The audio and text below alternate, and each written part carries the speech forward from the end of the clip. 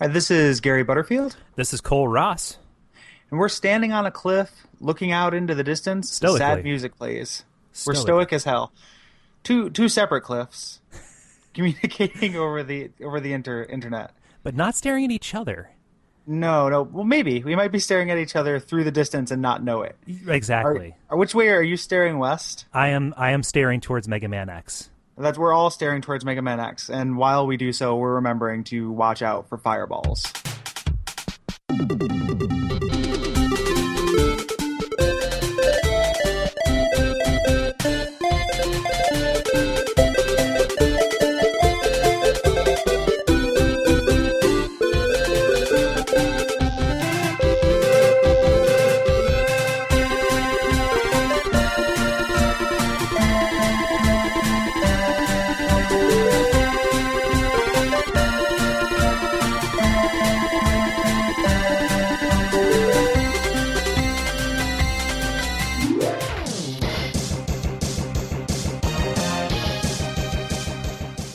So, hello and welcome to the first episode of Watch Out for Fireballs. This is a retro video game podcast. We're talking about old games and playing old games. We'd love if you would play along with us. And today we're talking about Mega Man X. So for listeners who don't know what Mega Man X is, I'm going to assume that they know what Mega Man itself is. A, because he's so iconic, and there are, I forget what the number is, but there have been at least 132 Mega Man games published. Also, everything you need to know about Mega Man X is right there in the title. And Exactly. if you know what a man is, and then you know what Mega means, you can put them together. This is like a better man, or like an Ubermensch, if you will. Wait a minute, Yeah. let's not go that far. Come on. Yeah. But and then it has the main character's name in the title, which is pretty good. Yeah, absolutely. But Mega Man X, you know, it's kind of a spin-off of the main Mega Man canon, if you will, or maybe like a sequel, like it's so far in the future as to be the past. I forget, but it matches in somehow. But that continuity isn't really apparent in the beginning. I think that's like an X5 on where they're like, oh, and this happens to be like, you know, the same world where like Mega Man, the original one was. But this is the darker and edgier spin-off to Mega Man, which was kind of traditionally a really cartoony kind of series. When they updated it for the Super Nintendo, they kind of made it, you know, darker-ish, which is funny because, you know, I think it was you who said like that this is what passed for being darker and edgier. Yeah, then. I can. In 1993, I was 13, and I don't remember being so happy to where something like this would seem dark. Like this is the most candy colored, bright blue and red buildings. Everything is glowing. The plot is maybe a little bit darker in that there's a little bit of there's slightly more depth to the villain. Dr. Wily, I think, is just an asshole. Like I don't think there's anything to Dr. Wily. I might be misremembering, and I'm sure there are nerds out there who are yelling about, you know, in different fan fictions and animes, Right. we learn about his Rosebud or whatever. But as far as I remember, Dr. Wily is just like, I want to kill people, and Mega Man's like, no way, dude.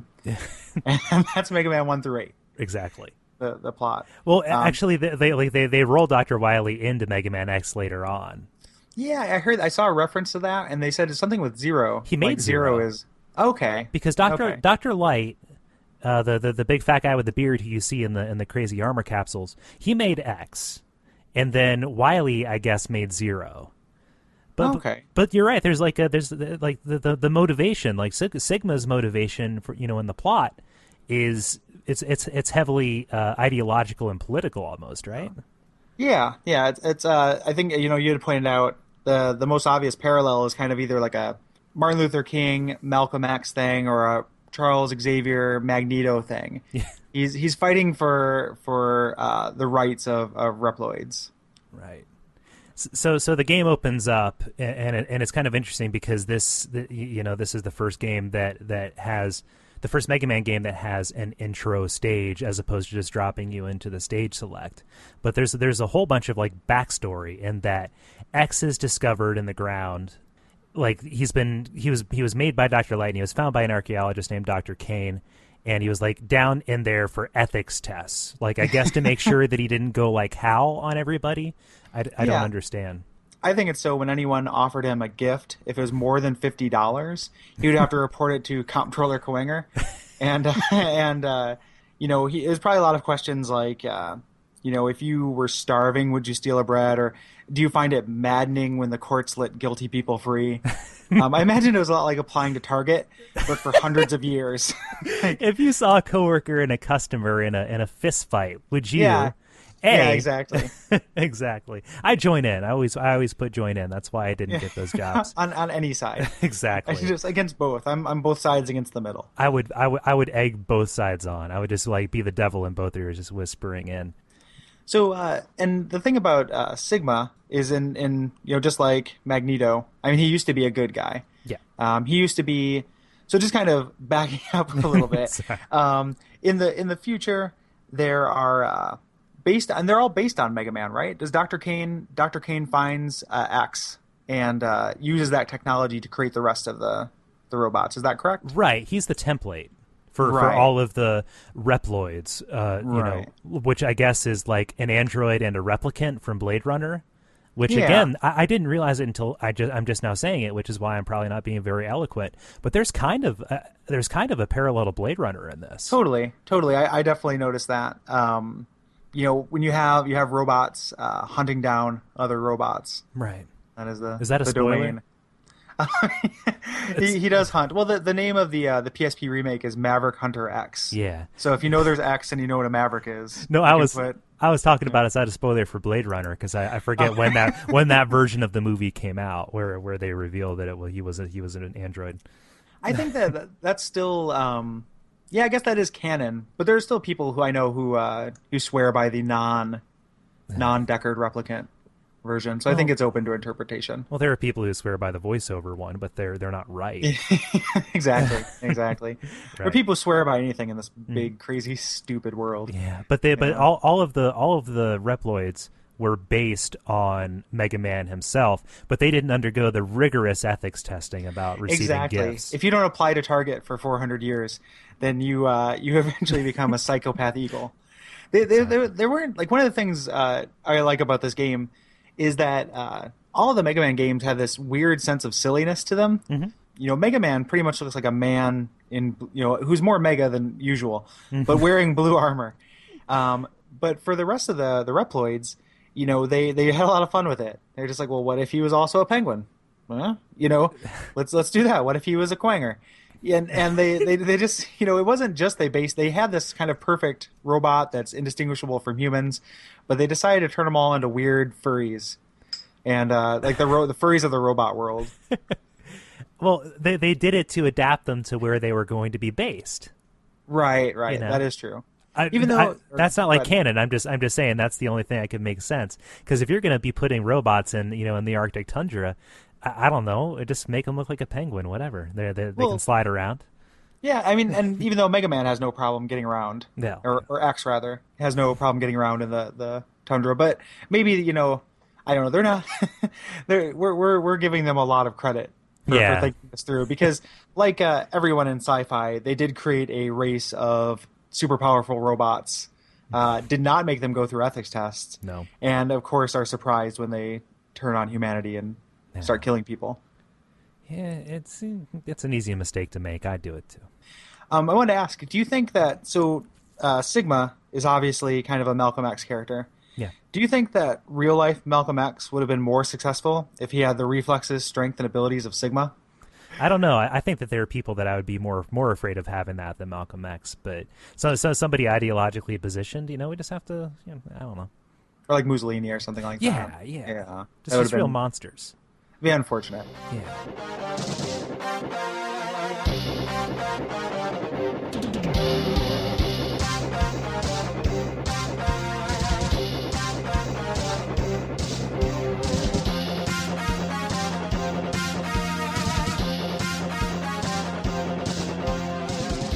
These robots, they start to turn against their creators as they always do. That's Asimov's fourth law.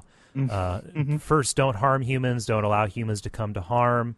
Be covered in crazy lights, and then fourth is eventually you will kill these guys. Yeah. Oh wait, do hard humans. like, like So then they appoint other robots to hunt down these robots who go Maverick, and that's why Maverick hunters and all of that. And I guess like everybody that we see in the game is or was at one point a Maverick hunter, but Mavericks want to destroy all humans. They gather together politically. Zero and X are the only two like straight cops left, and they got to go tackle the corruption on the force, right? Now Zero, who we mentioned, Zero is a like long blonde-haired, sword-wielding, like a much more anime kind of Maverick hunter. Did you think that Zero was a girl at first? Yeah, like definitely. Well, especially because I had played the original Mega Man games, and he kind of looks like Roll, but in like battle armor. He was based on Proto Man, actually, is what I read, at least from a character design standpoint, because Proto Man had the yellow scarf, right? Mm-hmm. And he was red, and Proto Man was also made by Dr. Wily, so they were establishing that dichotomy like right away. Right, and he's very obviously just kind of the badass Mary Sue character who has his own theme music and comes in and saves the day. The game starts with a setup stage, which we had mentioned, and it ends with an unwinnable boss battle. Which actually it is winnable. Is it? According to GameFAQs, yeah, you can win it, or you can just kind of force it into totally crushing you. It's really tough. It is a tough boss fight, and you get caught, and Zero comes in and saves the day. Mm-hmm.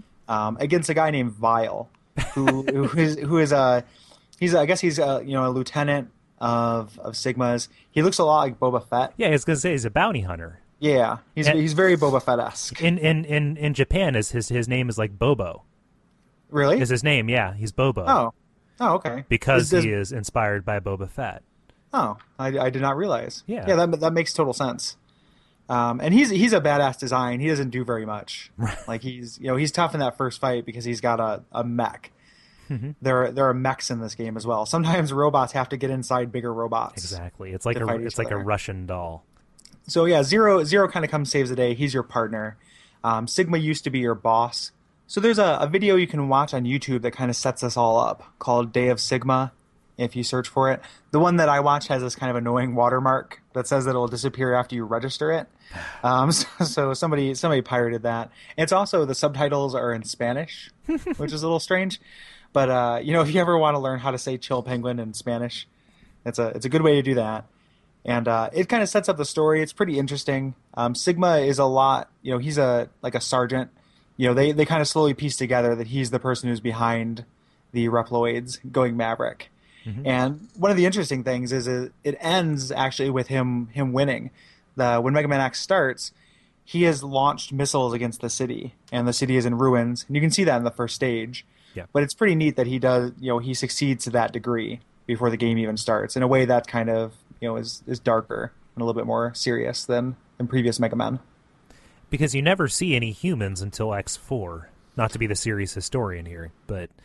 Yeah. When do you see humans? I don't know if I got that far when I originally played them. I definitely haven't played them, any of them in the last 15 years. But right. What in what context are there humans? In 4, basically the plot is that the humans are striking back against the Reploids because the Maverick hunters haven't been doing their job. So basically, it starts like a genocide, and X has to help try and turn all the other Reploids. Like, okay, I know they want to kill us all, but we need to convince them that not all of us are Maverick. So that's the plot. There's like a Colonel character in there, and there are a couple of others. But again, the character, like the player characters, they're so indistinguishable from humans that it's difficult to tell. Mm-hmm. I mean, this is it. I'm sure this wasn't intentional. It's not exactly the same, but just because I've been replaying it, it kind of reminded me a little bit of Deus Ex, where there's the state-of-the-art, augmented agent, J.C. Denton, and he's indistinguishable from humans. And then there are the kind of outdated, clunkier, shittier augmented agents who look like androids. Like monsters. Right. And in this one, the same thing kind of happens where you have, Sigma, who's deformed. He's got this weird chin, and his proportions are all off. He's got this weird chin that looks like it plugs into a European voltage converter or something. His head is the size of the rest of his body. Yeah, he's a goofy-looking design. It's not that strong. Is this You like know, some? Is this some Phantom of the Opera level shit? Like he turned evil because like no robot ladies would date him. he was he was too ugly. Yeah, It's sad. I mean, sure. You're probably right. There, there probably is some. So just go to fanfiction.gov right now yeah. and find out, because I'm sure there is that kind of backstory. But Yeah. we're not getting into that. No, but after so you know Zero comes and he saves your bacon, right? And then he says, you know, eventually you'll be strong enough and all of that, like really arrogant type stuff, like your power, like typical anime, like your power level isn't high enough yet, but work hard enough and you'll be as good as me, haha. And then Zero goes off to look for Sigma's fortress, and throughout the entire time that Zero is looking for this fortress, Mega Man is going to the ends of the earth, every single climate. It is to all these varied places. In the amount of time that it took for Zero to find this place, you would think that X, and I should say whenever I say Mega Man, I mean X. Right. I mean, it's hard not to do it. They're both in the title. Exactly. And actually, in the game, no one ever says Mega Man.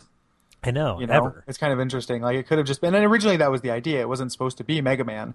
Zero was supposed to be the main character, so you could have called it X or Zero. Yeah. In Day of Sigma, there's a flashback with Dr. Wily naming X, and the reason why he names him that is because for the mathematical symbol. He's a variable. He could be, you know, he has unlimited potential. Right. But then he also notes that X also means danger, so people will be scared of you. But then that doesn't play out at all. There's no Yeah. there's Also no a- light. Yeah. Also, a strike in bowling.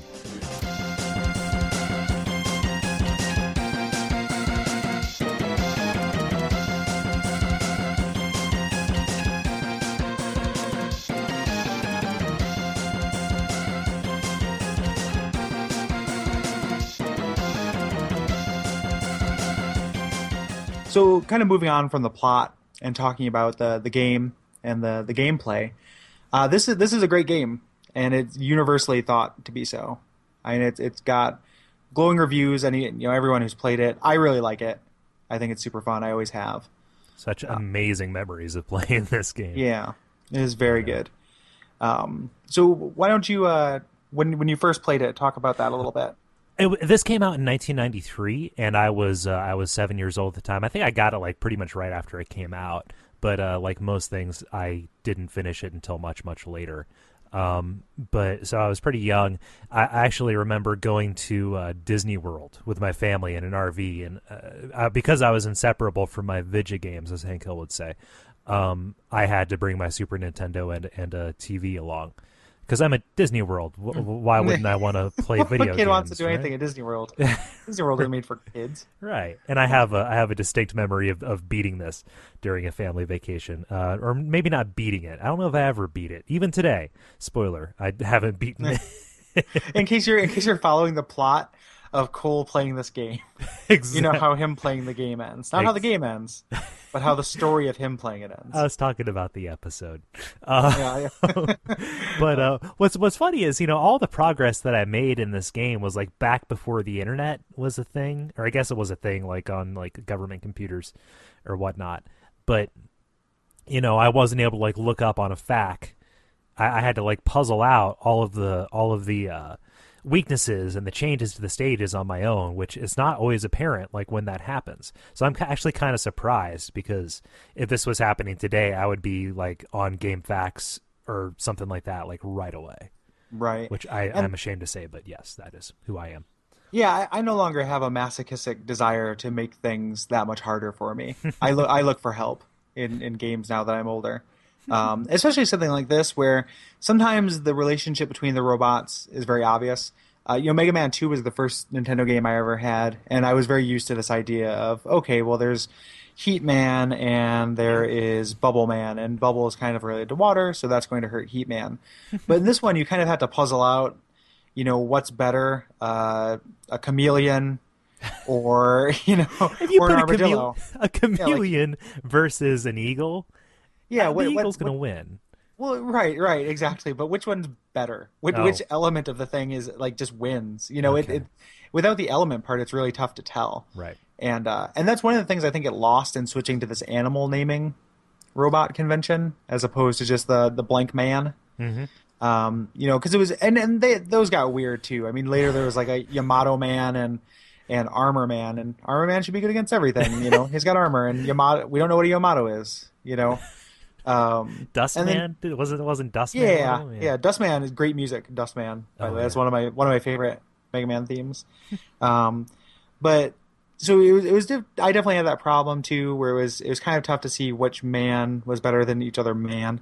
One of the things I like though about the game is that, and this is true of all the Mega Man games, is that you're kind of equipped with the tools from the beginning to get through if it's really tough. Like the game is Castlevania tough if you don't use the upgrades or don't know how to use the upgrades. You can still kind of power through in that way that kids play video games, where you just kind of bang your head up against it until it's done. Yeah. But one of the things I really like about the design of the robots in this was when they switched to animals, we have this different shape and size. So before, all of the other robots were just pretty much Mega Man with different colors and maybe some little, accoutrements or armor.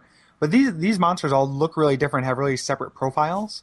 And when they show them at the stage select, it's really neat. Like you see Storm Eagle, and he's tall and kind of majestic looking and badass.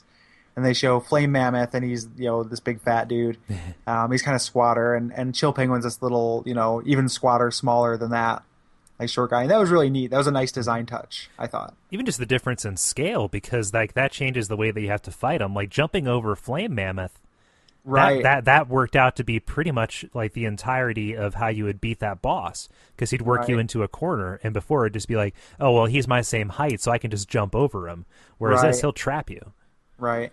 And if you had to do the same thing with Chill Penguin, which you do have to jump over him, but they kind of changed it. He's a lot quicker, Yep. and that's what makes it difficult. It's not like you have to time the jump so perfectly as to clear him. Mhm.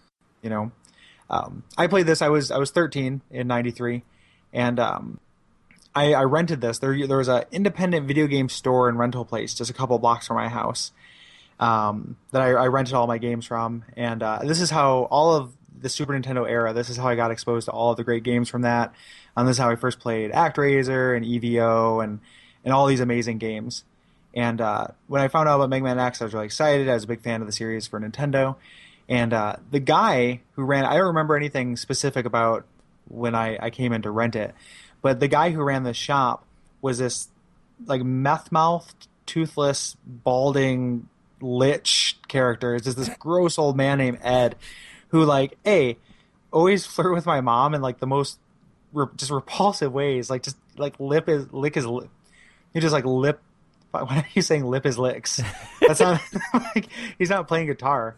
He's not mouthing who would just lick his lips to her, which was disgusting. And he always had porn on. Like there's this back room with all these PCs, and I remember one of them was just like a Tetris screen, like all these little windows of animated repeating porn gifs placed together to fill the screen perfectly.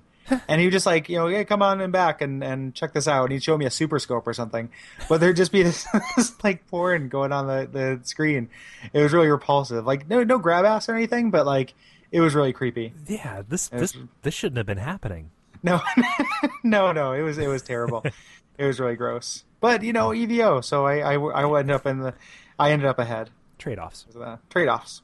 And even one of the things that really kind of interested me at the time about this game is I love the way that you have this kind of agency to affect change in a way more than just damaging enemies. The first time I was just trying, there was an octopus, and maybe at the time I didn't realize that electricity would be good against octopuses, or maybe it's not in the game, I can't remember. But I was just trying my different weapons against Launch Octopus.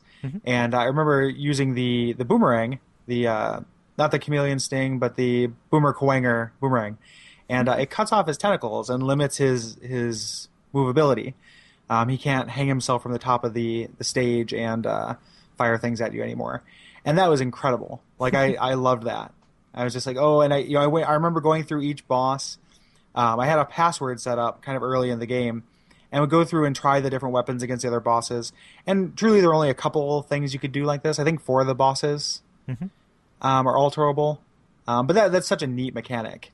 That was a really cool idea. It's a sense of mystery, because like all they have to do is hint that there's stuff like that, and it adds a lot more joy to exploring.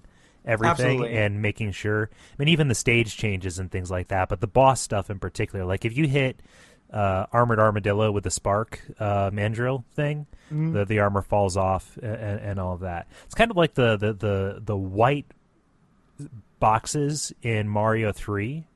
Like Yeah. if you held down on the white box, you'd fall into the background. Like, but when Right. you tried that, and like you probably heard about it, like on the playground or something like that, but you try that, like, oh my gosh, all of a sudden I'm running around holding down on every surface to see if it does the same thing.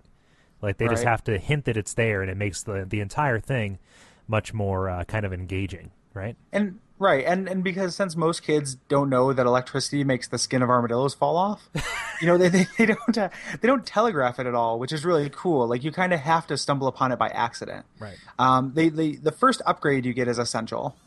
So that's one of the things in this game that's a little bit different. All the Mega Man games, obviously, you defeat a boss and you get their powers. In this one, though, there are also armor upgrades and weapon upgrades you can find just kind of by exploring the level. And the first one is essential. You can't get further without getting it. The dash move, I believe, is the one that it's right in your path. Yeah, it's in the penguin stage, and I don't Yeah. understand how you could even like attempt any of the other stages without doing this.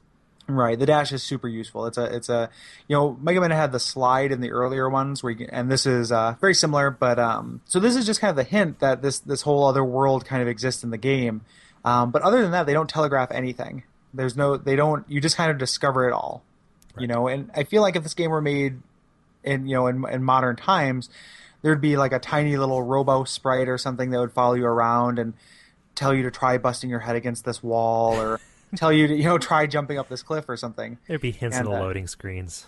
Yeah, exactly, and it would lose a lot from that. And that's something I really feel like we've really lost that in games. You get the sense that like because games are so expensive to create, that the creators want you to see everything, so they will hold your hand and like take you on a tour around to it. Right. But just the developers had this kind of restraint that is really admirable. Yeah. And kind of absent now.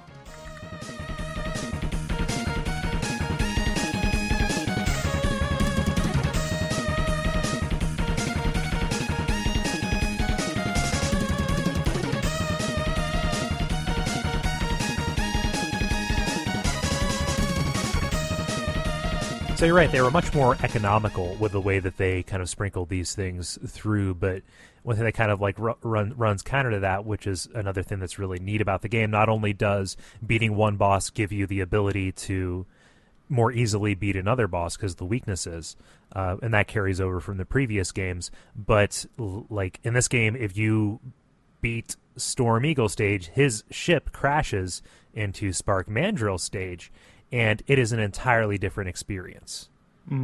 Yeah, that was really mind blowing and awesome when I first saw it, and it's a really neat mechanic that I haven't seen a lot.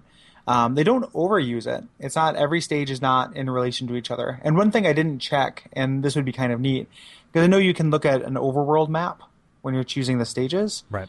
I wonder if these have to do with proximity. Did you notice that? Is Storm Eagle stage above, like Spark Mandrill stage on that little world map? That would be like the creators thought of everything kind of moment, because that like there's no way to tell that would have happened than if you looked at the map. So if they accounted for it like as a hint for somebody who's super paying attention, that would make sense. But as far as I know, like there's no logic to it other than Storm Eagle stage is in a plane, so it's going to crash on one of them, and it might as well have been Spark Mandrills as any of the others. Right, and even kind of further, so that's the only one where things actually get a little bit more difficult because it knocks out the power and it's dark for most of that stage. But the other ones, and I love that it's, you're kind of trained. There are other stages that affect each other. If you, what's the one you do where it makes the flame mammoth? What's the stage that affects his? If you beat Chill Penguin, it makes Flame Mammoth stay as a joke because it freezes the lava, and frozen lava doesn't turn into rock as all science would have us believe. It turns into ice. Right, exactly. It's super frozen. It's Ice 9'd. It's Chill Penguin 9, Chill Exactly. 9 Penguin, and so most of the time, if you kind of come across this order, it makes the stages easier. But in the case of Spark Mandrill, it actually makes it a lot tougher, which is awesome. There's kind of this double-edged sword. You have to make this choice, whether, or, you probably aren't making a choice. You're probably stumbling across it. There are probably people who played the game and didn't even realize that, Spark Mandrill stage wasn't always dark. Right. And that would blow your mind too if like somebody told you that and you went back and you're like, holy shit, they thought of everything. Right. It's really neat. And it's something we haven't seen a lot. It reminds me of two things, like two newer games now that I think about it.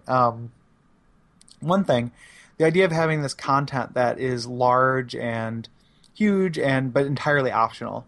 You can get through the entire game without running into this alternate form of Spark Mandrill stage. That kind of reminds me, I had mentioned earlier, I'm replaying Deus Ex. And the first time you're in New York, there's this whole underground complex and sewer system that you don't have to go to. There's no, you can totally skip it and be fine and never see it. And that's really neat. Mm-hmm. I like that in games. I like this idea of there just being more content than you expect. It feels very, there's a nice feeling of rewarding exploration, which doesn't always happen. Right. The most direct kind of parallel that I can think about is one of my favorite games from last year is this game called Alpha Protocol that not a lot of people played, and it kind of got unfairly maligned by the press. But that game has a very similar setup where there are 3 hub stages. You can do them in any order, and you can progress as far as you want in each stage and still switch. And they affect each other in a very similar way. Semi-spoilers. In the Russia section, the final boss you fight is this kind of like 80s coked out club kid guy. And during the boss fight, he's running around with a knife, and every once in a while he stops to do cocaine. And when he does, he becomes impervious to bullets and really fast. But if you go to, I want to say China, if you go to China first, you meet a guy who's kind of this like mercenary character, and he also deals drugs, and he will spike this guy's cocaine and poison it if you talk to him first. So when you get to that boss fight, every time he does coke, he's really slow and vulnerable instead of really fast. And it's just really neat, like that idea that the order that you do things matters, the choices you make matter. It's more than just being nonlinear because there's an effect. Like you can play Oblivion, you can do Oblivion in any order you want, but if you do the Dark Brotherhood quest before it doesn't affect the Thieves Guild quest. Right. You just get to choose what order. Side note on that, I loved in Oblivion, if you were doing the Assassin's Guild stuff, they mm-hmm. said kill the head of the Mage Guild, but it was entirely possible that you were the head of the Mages Guild. Yeah. At that point. Yep. And if that would have been, if they had the foresight, then that would have created a neat conflict instead of just an undoable quest. Right. Because I always did the Dark Brotherhood first, the Assassin's Guild first. Because it's rad and you get cool stuff. But also, I mean, have you ever done it at the Mage Guild first? Like, does anything happen, or does it just sit on your quest log forever and you can never finish it? Last time I played through, I played as a mage character and I did it. It's just a matter of you have to bring the staff back as proof. Oh, okay. So that's all it is. Yeah. And it doesn't point that out narratively. There's no special text box that's flagged. Right. But that's unfortunate. Yeah. That would have been neat. But it's cool because this is, it's 1993 and on a console, no less. But there's but there is there's a nod to consequence. Right. And this isn't a series that is one of its primary characteristics is stagnation. Like Mega Man 1 is super fun, so they made it 30 times. Like there's not that much difference in the Mega Man games, and there's not that much difference between the X and the Mega Man games. Right. There's a little bit, but it's still, control is basically the same. The wall cling kind of changes a lot, though. Yeah, that is true. That's a new power that kind of, so Mega Man can kind of jump up walls. You can grip walls, and you do the kind of slow slide down, and can keep jumping up. So it does add like a verticality to the levels. It de-emphasizes some of the tricky platforming. Mm-hmm. In the earlier Mega Man games, there are a lot of sequences with disappearing and reappearing platforms. Yeah. And those would be a lot easier with this wall cling. Mm-hmm. So, I mean, like, getting back to the stages, here's one of the things that if I had to express some kind of dissatisfaction with the game. And you do have to. I don't. We're forcing you to. Yes. Yeah. It's that I kind of feel like that there isn't the only real stick out stage I can think of from both this is really really fun to play, and visually is the Storm Eagle stage where you're basically doing this James Bond-esque run through an airport, which is kind of neat, or like a military, airfield. That's cool. But it kind of felt like they were getting their legs with this one, kind of adapting to A, making something on the Super Nintendo, and B, how are we going to work these new mechanics into it? Right. I love kind of bland environments for games like this, where it's like a space that would have a function other than just to be a boss stage. Yeah. Because a lot of the other ones, I guess the Armored Armadillo lives in a mine. Yeah. But the rest of the people, they just kind of have this elaborate, it's a stage, and they wait in a room at the end of it. And this is kind of neat because it's it has a functionality otherwise. Right. Like from a conceptual standpoint, that was neat, and I kind of wish that they would have done more of that in this game, but also more of it in the series in general. I totally agree with that. Yeah. I mean, this is the first one. This does have more of a world than the other Mega Mans do. Yeah. Like, this feels like a world where there could be an airport, where in the other Mega Man, it would be really strange if the idea that people do air travel, because it just, go to the right and shoot stuff. There's just not that much else to it. Right. One of the things we didn't touch on earlier that I think is really kind of funny and interesting about the world is all of the enemies, the non-boss enemies, which are also robots. Mm-hmm. Who is spending their time like making robot birds that just throw bombs, or my favorite enemy is this lumberjack creature. It's a pair of robots. They're buddies. They're robo buddies. And one of them is this little platform that creates log-shaped mechanical things. I mean, they have circuits on them, but there's nothing to indicate any motion or anything. They just have spikes on them. They're spiked. They're spiked. They're just spikes. I don't know why they have circuits on them. And then there's a little lumberjack robot next to it who uses an axe to kind of push them at you. Like he hits them with the axe and knocks them towards you like a baseball bat, and then it just reloads. And he just stands in one place. If you get behind him, he's fucked. There's nothing to it. He's not intelligent. Who's coming up with these just goofy little, I don't know. It reminded me a little bit of Gremlins, just this idea that they're being silly, like they're putting on little shows for us. They're agents of chaos. Just yeah. I think if we're going to assign political significance to this, why don't we assign theological significance too?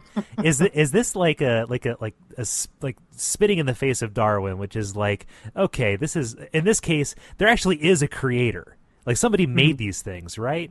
This is intelligent design. And this is the intelligence. The intelligent design gives us, giant turtles that shoot missiles out of their back. Yeah. And laugh. And, the lumberjack and those little helmet things, those Mega Man Legacy helmets. Yeah. Which are just what if you just found a helmet in the road? Oh, wait, it has eyes and it shoots you. What? No. What is that? You can't see this because we're on Skype, but I put quotes around intelligent. But right. No, that's I know. I picked up on the sarcasm there. Okay. If you were just saying this is intelligent design, this is how it should be. If there was a god, we would be living in Mega Man X world, and therefore, Right. I can't decide what's funnier, if that was the case or if not. Yeah. Let us contemplate this joke I failed at making. Yeah. Let's pray on it. Let's consult our pastors. Yeah. Our robo-pastors. Just a robotic priest who just Bibles come up in a stack and he just throws them at us. Exactly.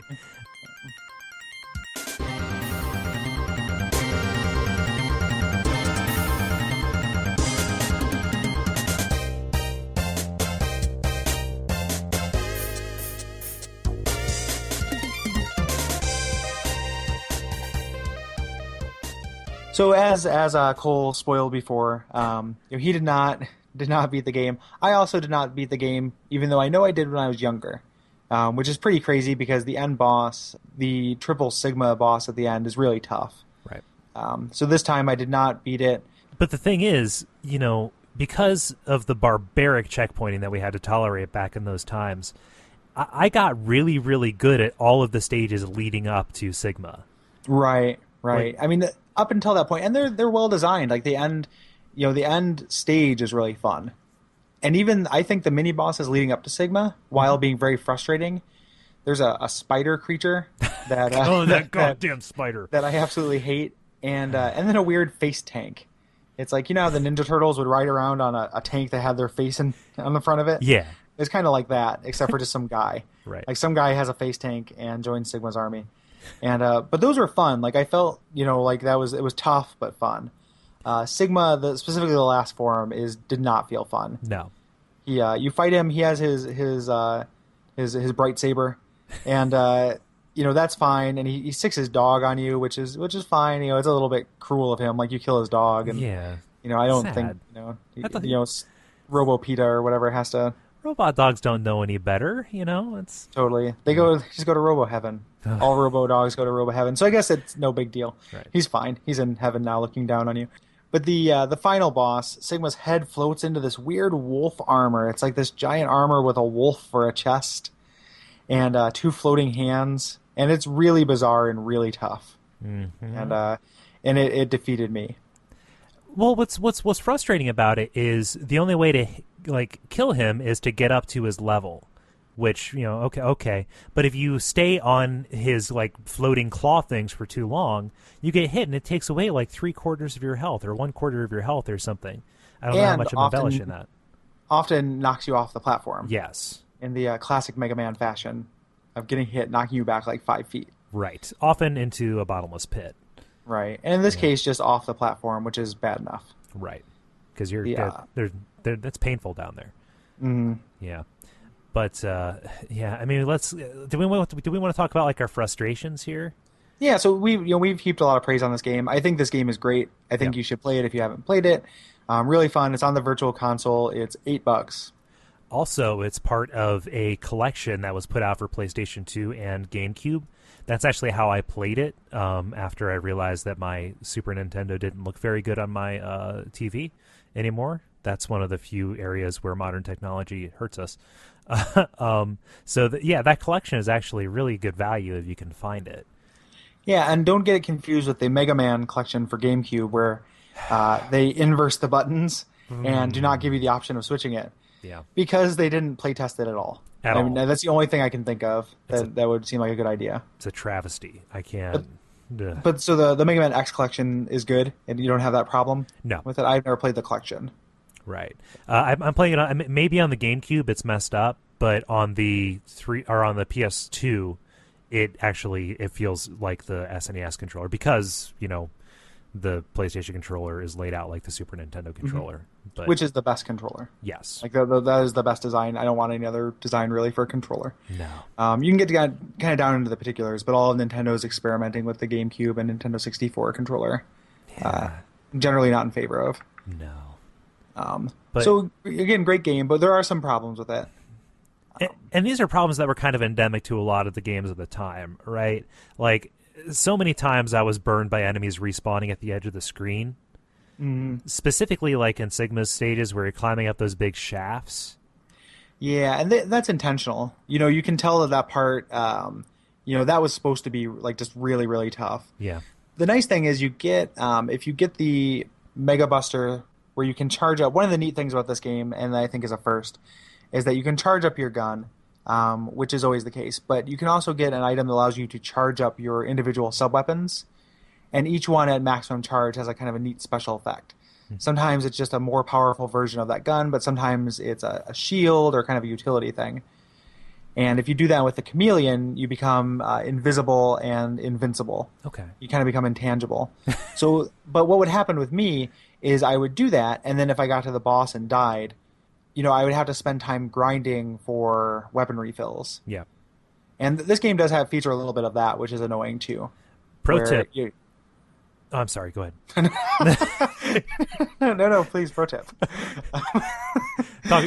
Pro tip regarding the grinding. If you go to the armored armadillo stage after you get the power up, where you can charge things, you charge up Armored Armadillo's power up, okay? And it puts a bubble around you, and it makes you completely invincible. And you just run up and down the first mine shaft, and you jump at bats, and you kill the bats and they always drop, something. So that was how I would always charge myself up for going at the last level, because it was just kind of like, oh, I just run around here for 2 minutes and everything is filled back up. Mm-hmm.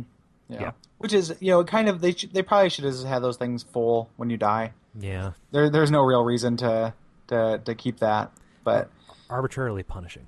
Yeah. Yeah, so that's kind of what the enemies spawning on the side of the screen is too. Oh, yeah. It's kind of a holdover from old game design, the Ninja Gaiden effect, the Ninja Gaiden birds. Oh man. Also with the knockback kind of thing. Right. Yeah. The knockback, and that's kind of a legacy mechanic. I can see them being hesitant to remove that, but they could have softened it a little bit. Yeah. A little bit annoying. The game also has kind of an uneven difficulty curve. All of the Mavericks, the initial 8 Mavericks, are semi-challenging, but it doesn't feel unfair. And then once you get to the fortress, it becomes a lot more challenging, up until the end boss, which is just a vertical wall of challenge. You just crash into it.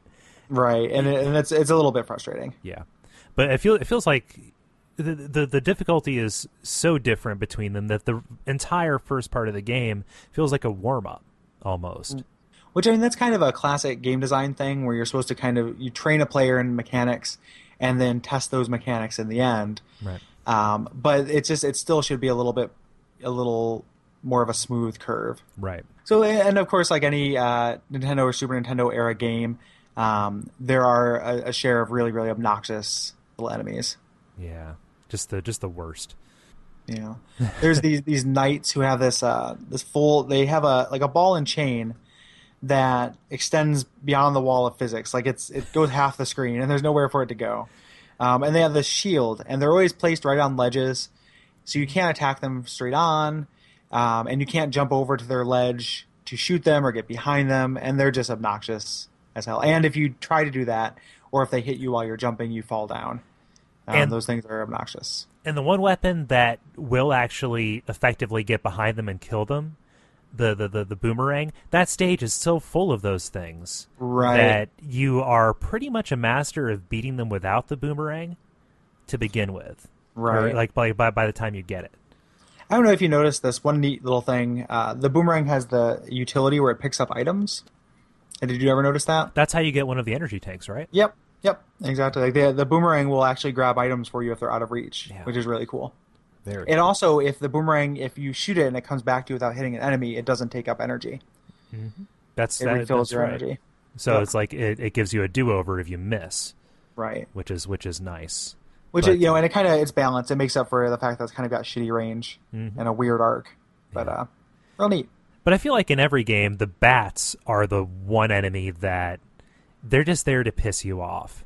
Yeah, bats suck. Like the Medusa heads or whatever. Like they're not like challenging because you can hit them, you can kill them in one hit, but they exist solely to knock you out of the air.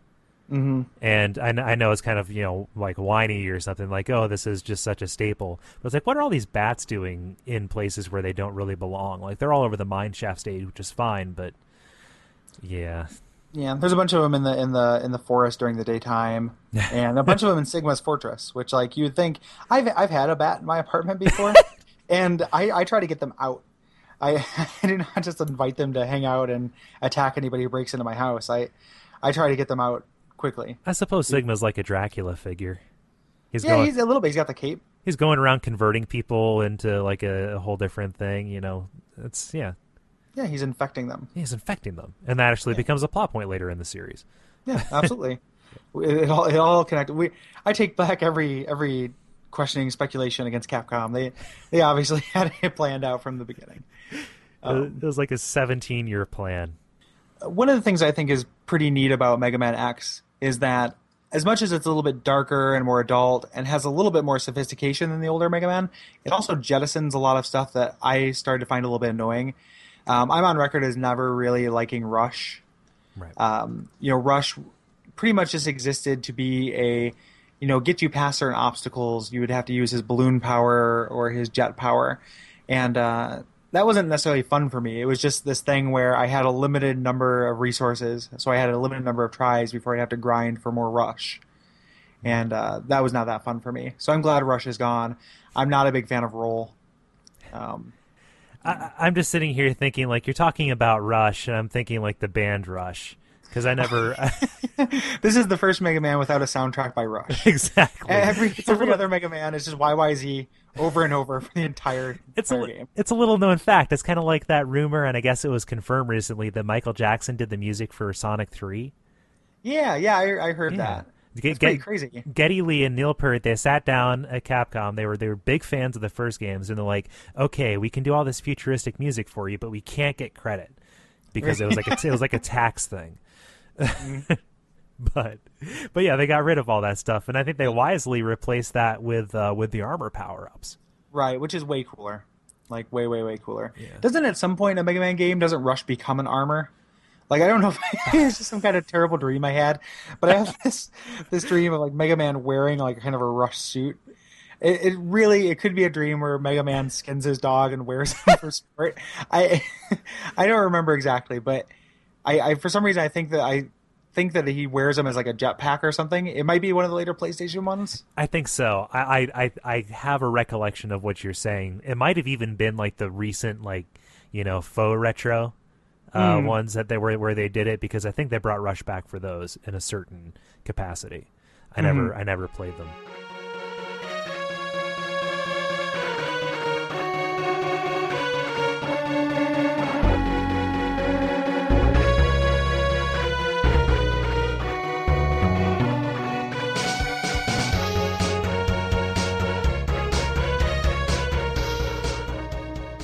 Answer this question for me. Does Mega Man, and X by extension, does he only have one hand? I can answer this for you. The in that Day of Sigma thing, there's a part where he goes to Sigma's fortress before Sigma fires the missiles, and he's pointing his gun. Sigma's holding up by his neck, and he's pointing his gun at Sigma. And Sigma says, "I think it's time to lay down your arms." And Mega Man's Buster falls off of his hand. Like he can control how it attaches to his hand. Okay. I guess. In this anime that came from, the authority that is YouTube, I guess. The authority, because whenever I played, as Mega Man when I was a kid, because I was that guy, I was acting out video games, but just like you'd always like pull my sleeve down over my hand. It's like, oh, this is my. I always figured it was like a retraction kind of thing. Yeah, that makes sense, and yeah. I also used to think that. I remember when this was when I first got Mega Man 2, and I grew up, I was a super little poor kid, and I lived in a trailer park at the time. Hey, me too. And hey, all right. Which one was it, Cortland, Illinois? I was your neighbor. Hey. Holy shit. How's it going? It's been a while. I missed you. Me and my friends would play as the robots from Mega Man 2, and we would have our own little stages that were this area in this trailer park. So I would pretend to be Quickman, and I had these kind of bent sticks, and my zone was the dumpster. You were really embracing the poor thing, weren't you? Yeah. Well, it just happened to be a place that was in this trailer park. Yeah. And I just hung out around this dumpster, and one of our other friends who was playing Mega Man. This is so like, now I haven't thought about this in a long time. We're literally playing as if we were the bad robots. So my friend who was playing Mega Man would walk around and challenge us, and until he came around, we waited. It was exactly like the game. Like, I just stood by a dumpster for like the better part of the afternoon waiting for my friend, and then like we would tally if he had, depending on which robots he had already fought, he would have different weapons. Okay. And then we would just kind of pretend to fight like we were the Mega Man bad guys. God. And stuff. It was pretty funny though. I spent a lot of time, and there was, the cornfield and the graveyard and all this stuff. But I got stuck with Quickman, lived in the dumpster, because Mrs. Quickman left him. And he's just, sleeping his car down by the dumpster, waiting for someone to throw boomerangs at. Yeah, just the circumstances. Yep. Poor Quickman. Yeah, but you did have those awesome lasers guarding that dumpster, though. That's true. Yeah. Dumpster lasers, garbage lasers, garbage lasers. Yeah. Yeah. So one of the things we want to do with this podcast, this first episode, we want to have this kind of user participation. We would like you guys to play along with us, talk to us about us, let us know what you think of the games. And for this first one, this is the first episode, but I was able to get some people to kind of talk about their experiences, and some of them even recorded it. So I have just kind of people's impressions of Mega Man X. So what my friend Zach has to say about Mega Man X. I really like Mega Man X for one reason. The gameplay is smoother and faster. you start with a better Mega Man, so it's not like playing underwater. I think that the graphics are cool, the 16-bit graphics. They were cool then, and I think they're still cool. Even though the aesthetic suffers a little bit, you don't have the original Mega Man look. I think it's still cool. Like smoother and not like you're playing underwater. I don't remember the other games ever feeling like that. Although whenever I go back to a Mega Man game, I'm always like alarmed that I can't shoot in any direction like Contra.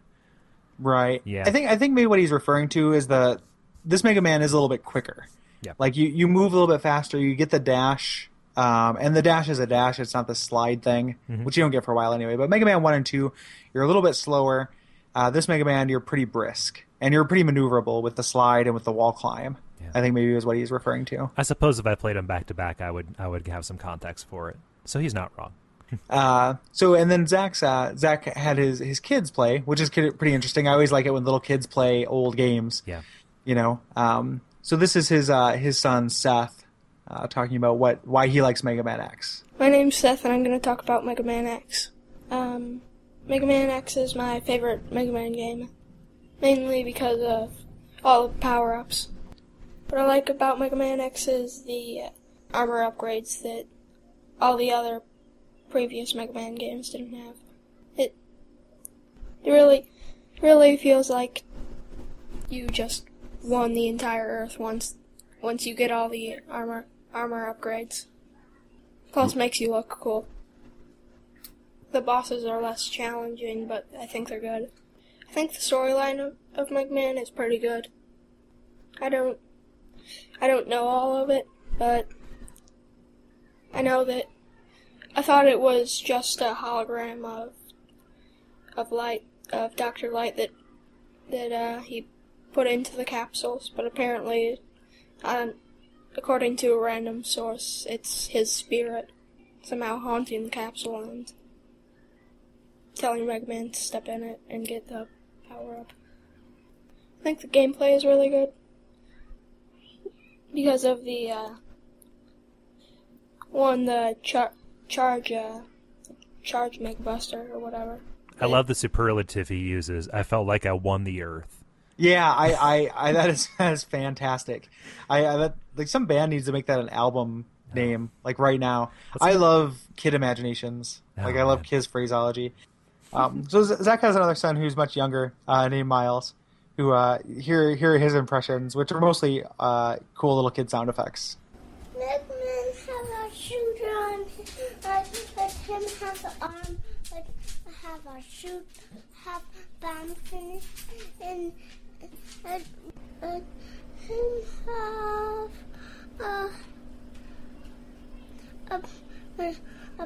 him have bombs and can shoot.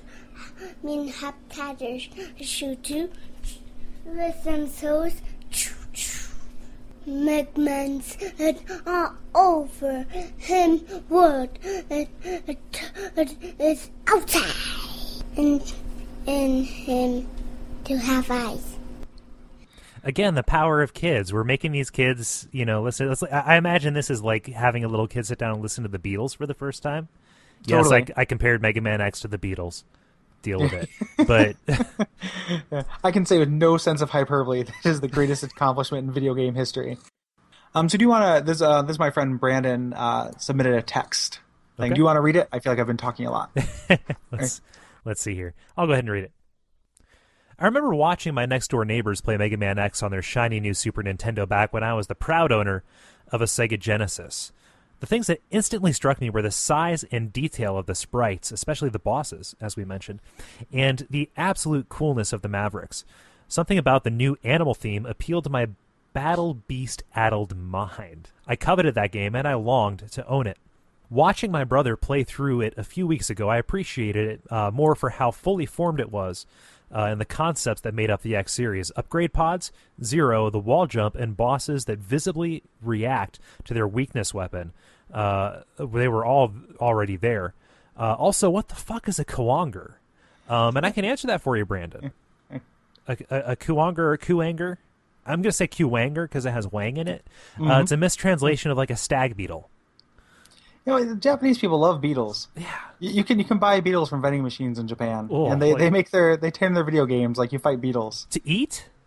No, just to collect. Okay. Just to collect. And Beetleborgs. I mean, Japanese people love beetles. Beetles mean something different in Japan than they do here. Okay, kind of like raccoons. Yeah, exactly. Gigantic testicles over there. Yeah, exactly. They mean something totally different here. I noticed you kind of on Battle Beast, you sounded a little bit perplexed. I was. Battle Beast was a line of toys that's a Transformers spin-off, and they're these little action figures that all have elemental powers and are based on animals. So it'll be a little robot with armor that has like a elephant head or a raccoon head. Okay. Not unlike the Mavericks. Okay, I gotcha. Yeah. Yeah. So so thanks, Brandon. Thanks everybody for participating. And all of my friends, you suck because you apparently didn't play Mega Man X. I talked to you, all of you, and asked if you had impressions. Like, nope. So, oh well. Well, and hopefully this is the first episode. Hopefully, people who are listening to this one will be able to play the next episode. Yeah. Which we will announce now as we decide on it in real time.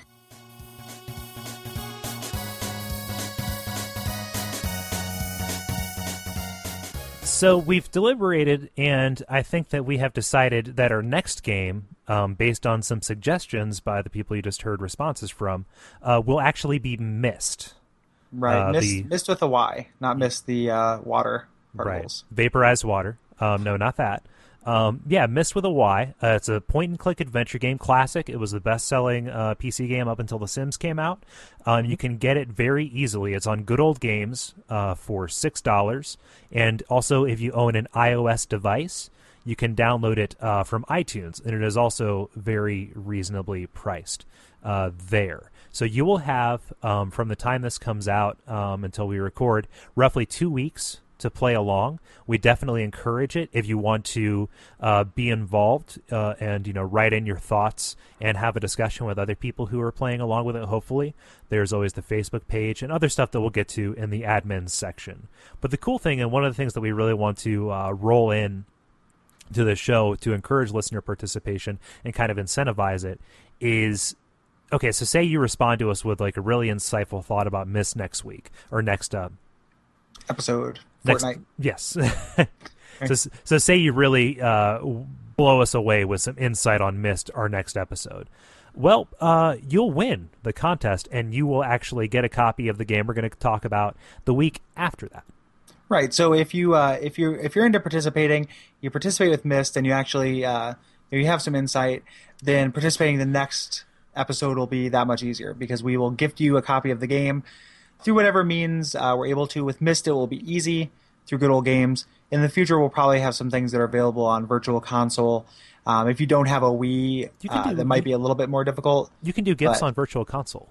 That's true. Yeah. If you don't have a Wii, if you already have the thing, we'll figure something out. Yeah. If you have a really good, insightful thought and are unable to play whatever the next game is for some reason, we'll gift you something that's roughly equal value. Yeah. So. Yeah, and we'd love to hear from you. So have we created an email address for this yet? Yeah, you can reach us by email at watchoutforfireballs@duckfeed.tv, which is an email address for people who love to type. Exactly. It's a finger exercise and an email address. Yep. We'd love to hear from you. You can look us up on Facebook as well. If you just search Watch Out for Fireballs. I'm not going to give you the Facebook URL because that sucks. It's a pain in the ass. But just search it. Also, just real quick, both me and Cole do some other shows. So if you like this, if you like this and you like us, then you might want to check those out. If you go to www.deadideavalhalla.com, you can check out my show.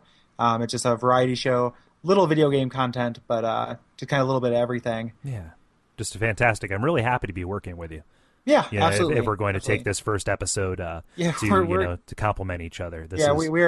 Let's actually start over and take the entire first episode. Yeah. To compliment. Yeah, let's do that.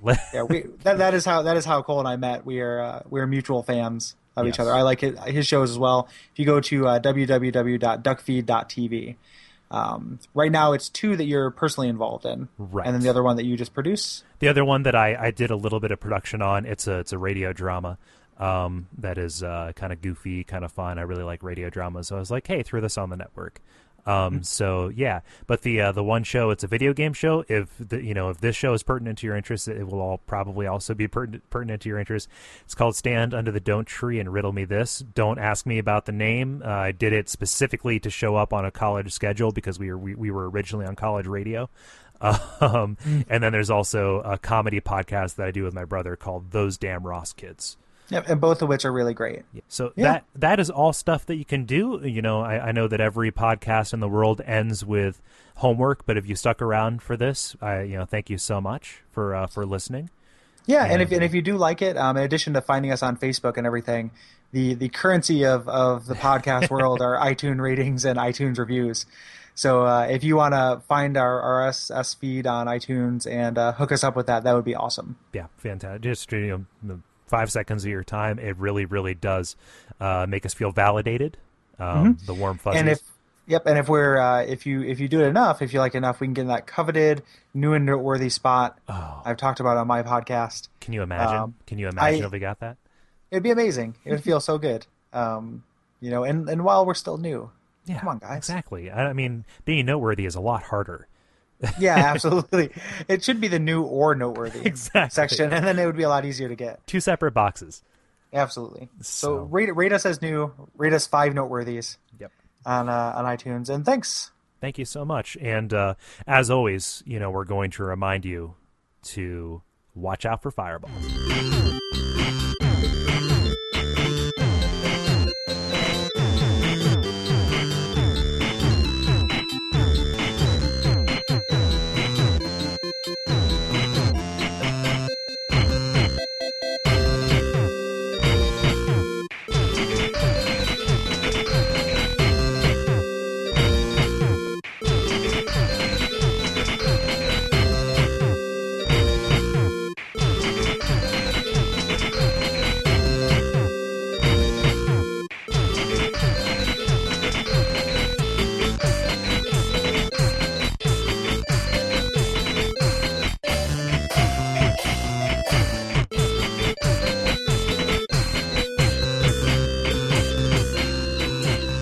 The idea of killing something and getting its power that this game is based on is such an old idea.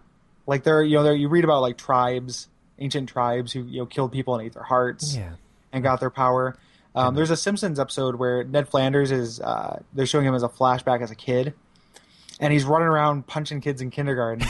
And he's like, "I'm Dick Tracy. You're Prune Face." And he punches the kid, and he's like, "No, I'm Prune Tracy."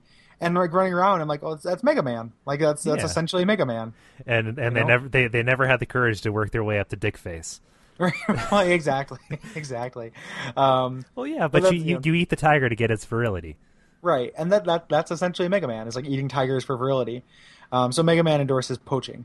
If you if you take elephant tusks and grind them up, you will have the dick power horniness of an elephant.